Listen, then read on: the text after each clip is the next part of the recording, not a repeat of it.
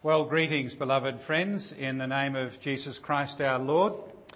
And we share together in His grace and in His mercy as we come to consider the scriptures which are set before us today.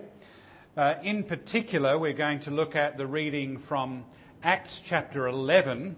And if you can find that in your Pew Bible, you might like to be able to refer to it, because Acts chapter 10 and Acts chapter 11 tell one combined story. And it could be told under this heading, Jerusalem, we've got a problem. Some of us might be old enough to remember the Apollo 13 tragedy, or it wasn't a tragedy, it was an averted tragedy. Some of us may have seen the film, but the captain of the spacecraft relayed back, Houston, we've had a problem. Well, Jerusalem's had an ongoing problem. And the problem that emerged here in these two chapters was going to trouble the church later in the New Testament. That's why we've got books like Galatians and Colossians, and it troubles us today for a variety of reasons. And I hope we'll see why. But before we actually go into the sermon, I think it's not a deliberate mistake, but can you spot the mistake on that title slide? Yeah, it's the 28th of April. I realised that at about midnight last night, but it was too late to change the slide. And together with Harold and Vaughan, we've been down at General Pastors Conference and General Synod in Adelaide, where it was very, very cold, and we're very glad to be back. But with all of the days being sort of strung together out of sequence, I've lost days and I've lost dates. I've got all sorts of days wrong, but I do know, I believe, that today is Sunday. Is that true? And because it's Sunday and because we're still in Easter season, I can say to you, the Lord is risen. And yes, He is risen indeed. And that actually changes everything. Even our confusion and even our perplexity about certain things is changed by the fact that Jesus Christ is risen indeed. And before we go into the other things that I have to show you this morning on the PowerPoints, I want to ask you a few questions. You don't have to answer out loud. You can if you like, Rita or Mel. The questions are, did Jesus actually come to do something, or did He come to make something possible? You see the difference? Did He actually come to accomplish a work, or did He come in the hope that something would follow on from what He's done? Now, if you think that Jesus came in order to make something possible, we are still living outside the gospel. Jesus actually accomplished everything that He set out to do, and the resurrection is the amen to all that He had planned and purposed. And so in that resurrection, whether we realise it or not, we are living in a changed world. Everything is different because of that resurrection. And that is the battle of faith.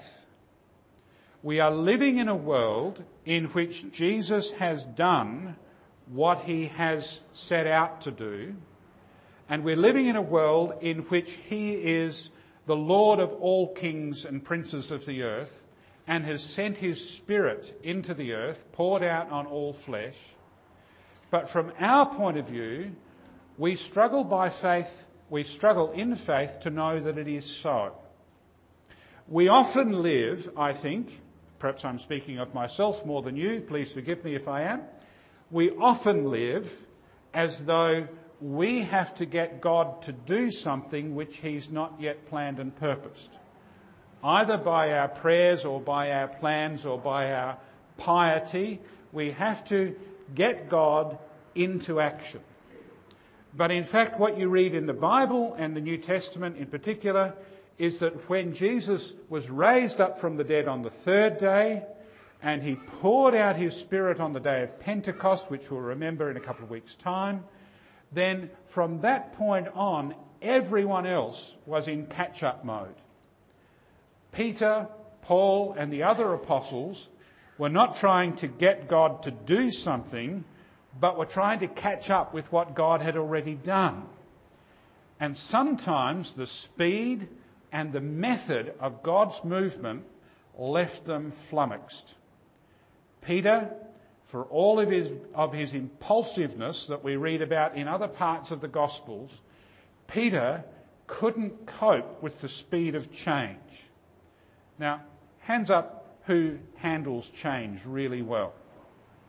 I don't think any of us handle change all that well, do we? Just try and change the order of service or what time the church meets. Or when we speak about change in some segments of the church, it's almost like you've sworn in public. But the disciples and Peter himself were faced with earth-shattering changes which left them open-mouthed at the speed of God's movement and the breadth of his activity. Put the thing just slightly differently. The Apostle Paul says in Ephesians chapter 2 verse 10 that we are God's workmanship which he has created in Christ Jesus for good works. You remember that verse? But the important bit that I want to emphasise this morning is which he has prepared beforehand. Not which we decide to do, but which he has prepared. You are not a self-defining creature trying to navigate your way through the world. God has prepared and planned works for you to do, things for you to do from before the foundation of the world, and our whole life is catching up to what he's doing. Now, let me just put any uneasy minds to rest here. Perhaps there's someone here today who wonders how it is they've ended up here. Like how it is they've ended up in Trinity Lutheran Church, Cairns, on the 28th, not the 27th, at the 10 a.m. service.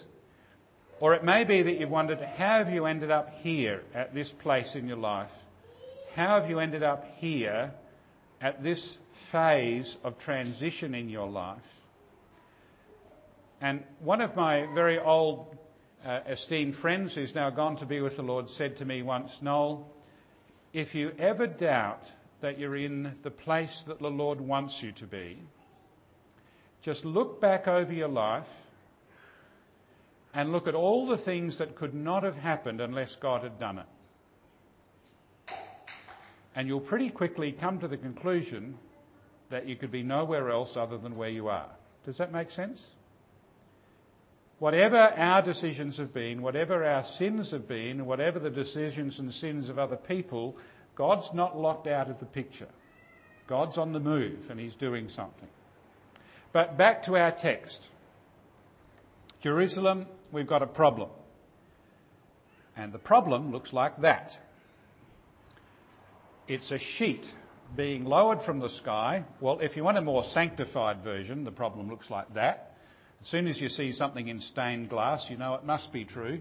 And as soon as you see something with a sort of long flowing beard and biblical robes, well, that gives it more authenticity. But actually, God's got a good sense of humour, and I think probably looked more like that.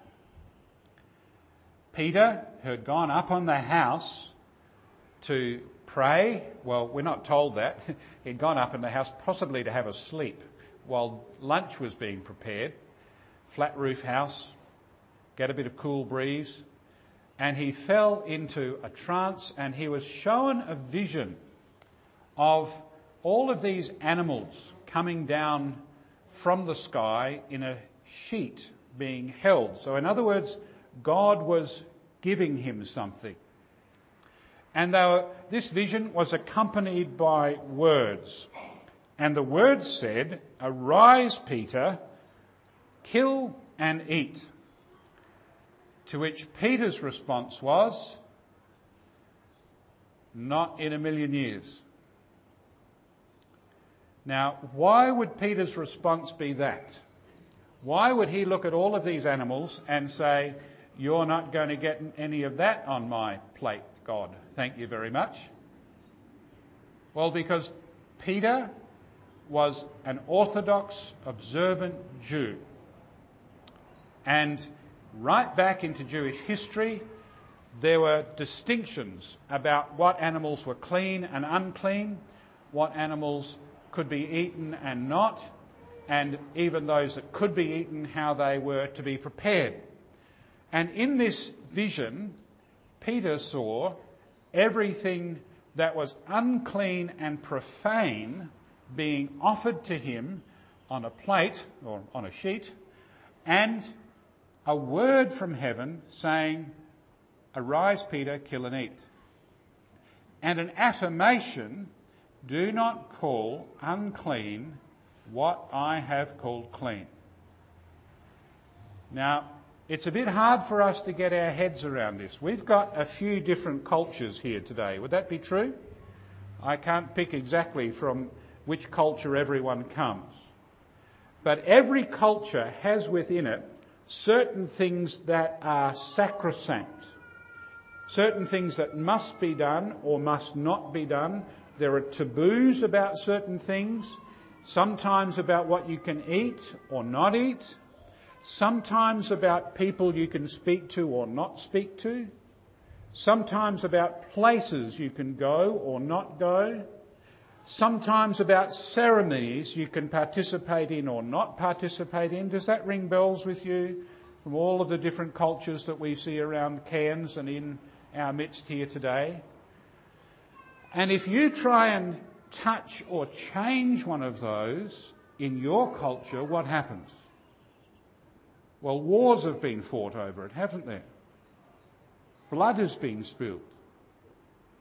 Because those things don't come just as sort of social interactions, they come with a certain sense of spiritual authority.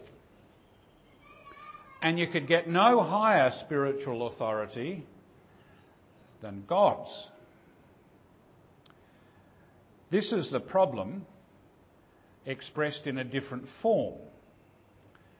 This is a stone from one of the Herodian era temples, or synagogues perhaps, and it has a nice welcoming message on it which says, "No foreigner is to enter within the balustrade and embankment around the sanctuary. Whoever is caught will have himself to blame for his death which will follow." Divine service held Trinity Lutheran Church, 10 a.m. But if you dare come in through the door, we'll kill you. It's not a very welcoming message, is it? But what if this differential between where you could go and where you couldn't, and who was welcome to come into a building and who wasn't, and who could eat what animals, what if all of that had an Old Testament command attached to it? What if God himself had put these things in place? See, Peter's problem was this. He'd lived with a rule book all his life. And he was sure that God had put that rule book in place for him and for his people. And in being shown the vision of the sheet coming down from heaven, in Peter's mind, it was like God ripping up the rule book and tossing it to the winds. You could understand then why he was a bit perplexed and troubled, and why he took a bit of persuading. Because if you just glance down chapter 10 in the book of Acts and glance through into chapter 11, you find that God went to a lot of trouble to orchestrate this meeting. Got this man called Cornelius in his household, and he's receiving instructions from the Lord in terms of dreams and visions and angelic visitors. And you've got Peter, who's in another city in Joppa, and you've got Peter receiving these visions from the Lord with instructions, and then you get someone else sent from Cornelius's people to where Peter's staying, and they knock on the door and say, "Let us in." And Peter says, "Not by the hair of my chinny chin chin."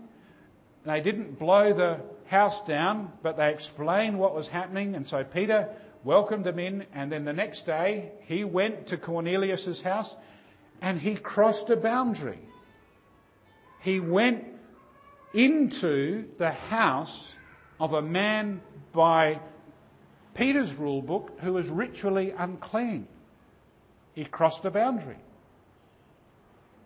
And as he went in, expecting to find who knows what, he found a group of people to whom God had already come, waiting there, ready to hear the gospel. So in Acts chapter 10, Peter starts cranking up his best sermon, and he stumbles in saying, "I do not doubt but that," which is probably not the best introduction to a sermon. "I do not doubt but that" doesn't really grab your attention. And dear old Peter, before he's got to the end of the sermon with the main illustration that brings on the heartstrings, before he's only halfway through, the Holy Spirit falls on all of those in the house. They believe the gospel and they all want to be baptised. Jerusalem, we've got a problem. These people outside our boundary seem to have the same experience of God's grace that we had. So what do we do with them now? Do we bring them inside our boundary and educate them according to what's clean and unclean, where they can go and where they can't go, what they can do or what they can't do? That's why you've got books like Galatians in the Bible to work all of that out. But Peter has to go back to the church in Jerusalem, the sort of big mother church, the Kremlin, like going to Adelaide for General Synod, and he has to report on what's happened. Because there are people in the Jerusalem church who think, "Peter, you've gone too far. You're getting us in trouble. You're crossing boundaries which should not be crossed. You're welcoming people in who should not be welcomed. They don't speak our language. They don't follow our culture. They don't know our traditions. And they certainly don't observe the law of God." So Peter has to make a defence. And that's what we've read in chapter 11. And he ends up saying, "Well, who was I to hinder God?" Basically saying, it's not my idea. I didn't want to go. But God made it very clear this was on his agenda. And if God sent me and God gave them the gift of his Holy Spirit and they received the forgiveness of sins just like we did, well, who am I to stop that? So they all quieted down. And they praised God, saying, God has given to these nations outside the boundary the gift of repentance leading to life. And so the Apostle Paul later says, there is no longer slave nor free, Jew nor Gentile. He says the old boundary wall with its curse, with its judgmentalism, with its separateness, has been torn down, he says in Ephesians, and there is now just one new humanity. So, I am brother to all of you who come from Papua New Guinea or Africa or some other part of Australia or share a different culture. I and you are brothers, not because we share the same culture, but because Christ has come to us. Our meeting point, beloved, our meeting point is not your culture or my culture. Our meeting point is Christ. Because he sort of rides over all of our cultures. In your culture, there will be things that are wrong. In my culture, there will be things that are wrong. Jesus dampens those down. In your culture, there will be things that are beautiful and right. And in my culture, there will be things that are beautiful, right? And Jesus sort of lifts those up. But it's Jesus that's the meeting point, not our cultures. Does that make sense to you? It's what one theologian called cultural meltdown. No longer Jew nor Gentile, no longer Scythian, slave, free, all one in Christ Jesus. There's a collection of walls. You might like one of those around your house. There might be one there that you would prefer to have than another.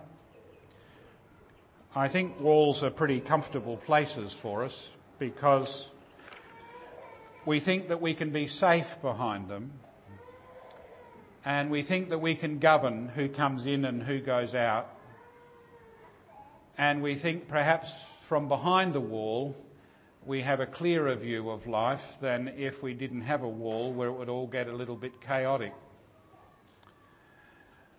But dear old Peter, he was taken outside of his boundaries, outside of his walls. And I don't know what Peter looked like, and I don't know what Cornelius and his friends looked like. That's an impression of them there. But the meeting point was not Cornelius's culture, nor was it Peter's culture. It was Christ. Christ brought Cornelius out from behind his wall, and Peter out from behind his wall, and they met in an open place.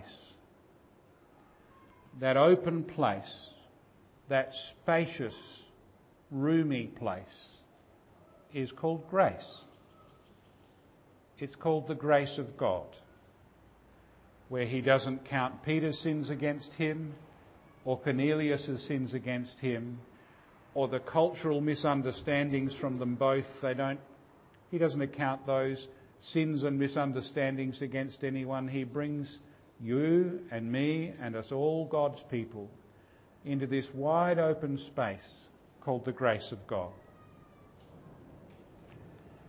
Here's a picture of the same event. It actually looks like a Rembrandt painting, but it's painted by someone from Rembrandt's school, apparently. I can't tell the difference. And it's a picture of Peter going to preach to Cornelius. But what do you notice? If you compare that picture to that picture,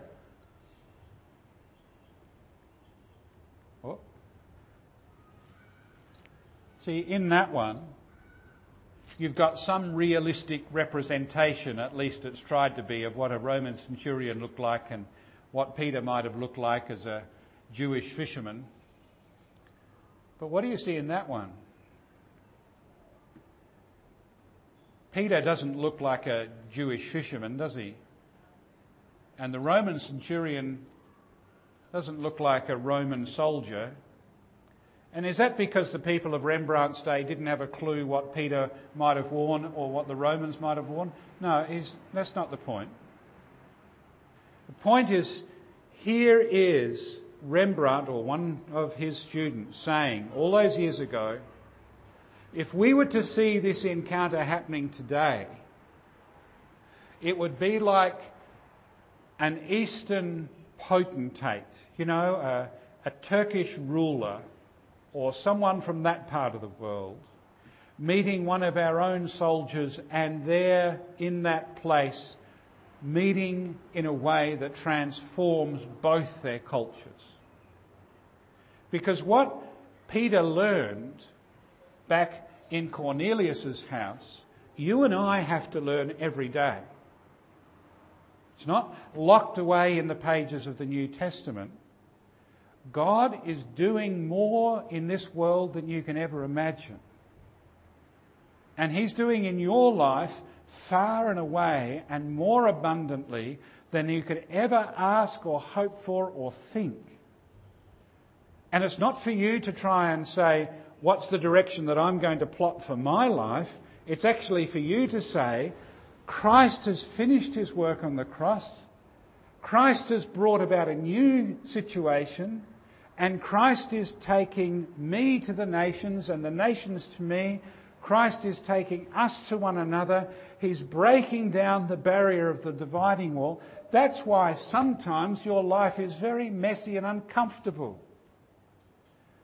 It's not because someone else has got their hands on your life, it's because Christ has. And as He's breaking down those barriers and walls from behind which you shoot arrows at one another, or from behind which you peek out and think, oh, I don't like the look of them. As Christ is doing that, He's also bringing us a revelation of what He's done. That there's a new heaven and a new earth. That there's only one new humanity in Christ Jesus. Rembrandt, or that person in his art school, was trying to express that in the terms of the costumes of his day. Here we are in shorts and thongs and t-shirts. We're learning the same lesson. But that's a charcoal sketch of the same picture. And you might think, that was the preparation sketch that Rembrandt did, or his follower did. In fact, it was done in 2011. The date's on the side. I don't think Rembrandt was alive then. Well, at least not on the earth. He might be in heaven. But often an artist will do a sketch, won't they? And the sketch gives the outline but doesn't give the full picture. Is that true? And from our point of view, often we see the sketch but not the full picture. Beloved, I'm here to tell you, whichever part of the sketch you're caught up in at the moment, God has the full picture. He's the artist. He knows the end from the beginning. And He's not asking you to fill in the details or colour in between the lines. He's asking you simply to trust and to watch as the full pictures unfold. And as it is, you'll see Him doing things in your life and the life of this congregation and this nation which you never believed. But He's not going to let us stay behind our walls. Not denominationally, not culturally, not personally. He's going to open all of that up to be the arena of His grace, which it really is in Christ Jesus. So may the Lord bless to us these words, and may He take them by His Holy Spirit to be truly living words in our heart and our experience. Amen.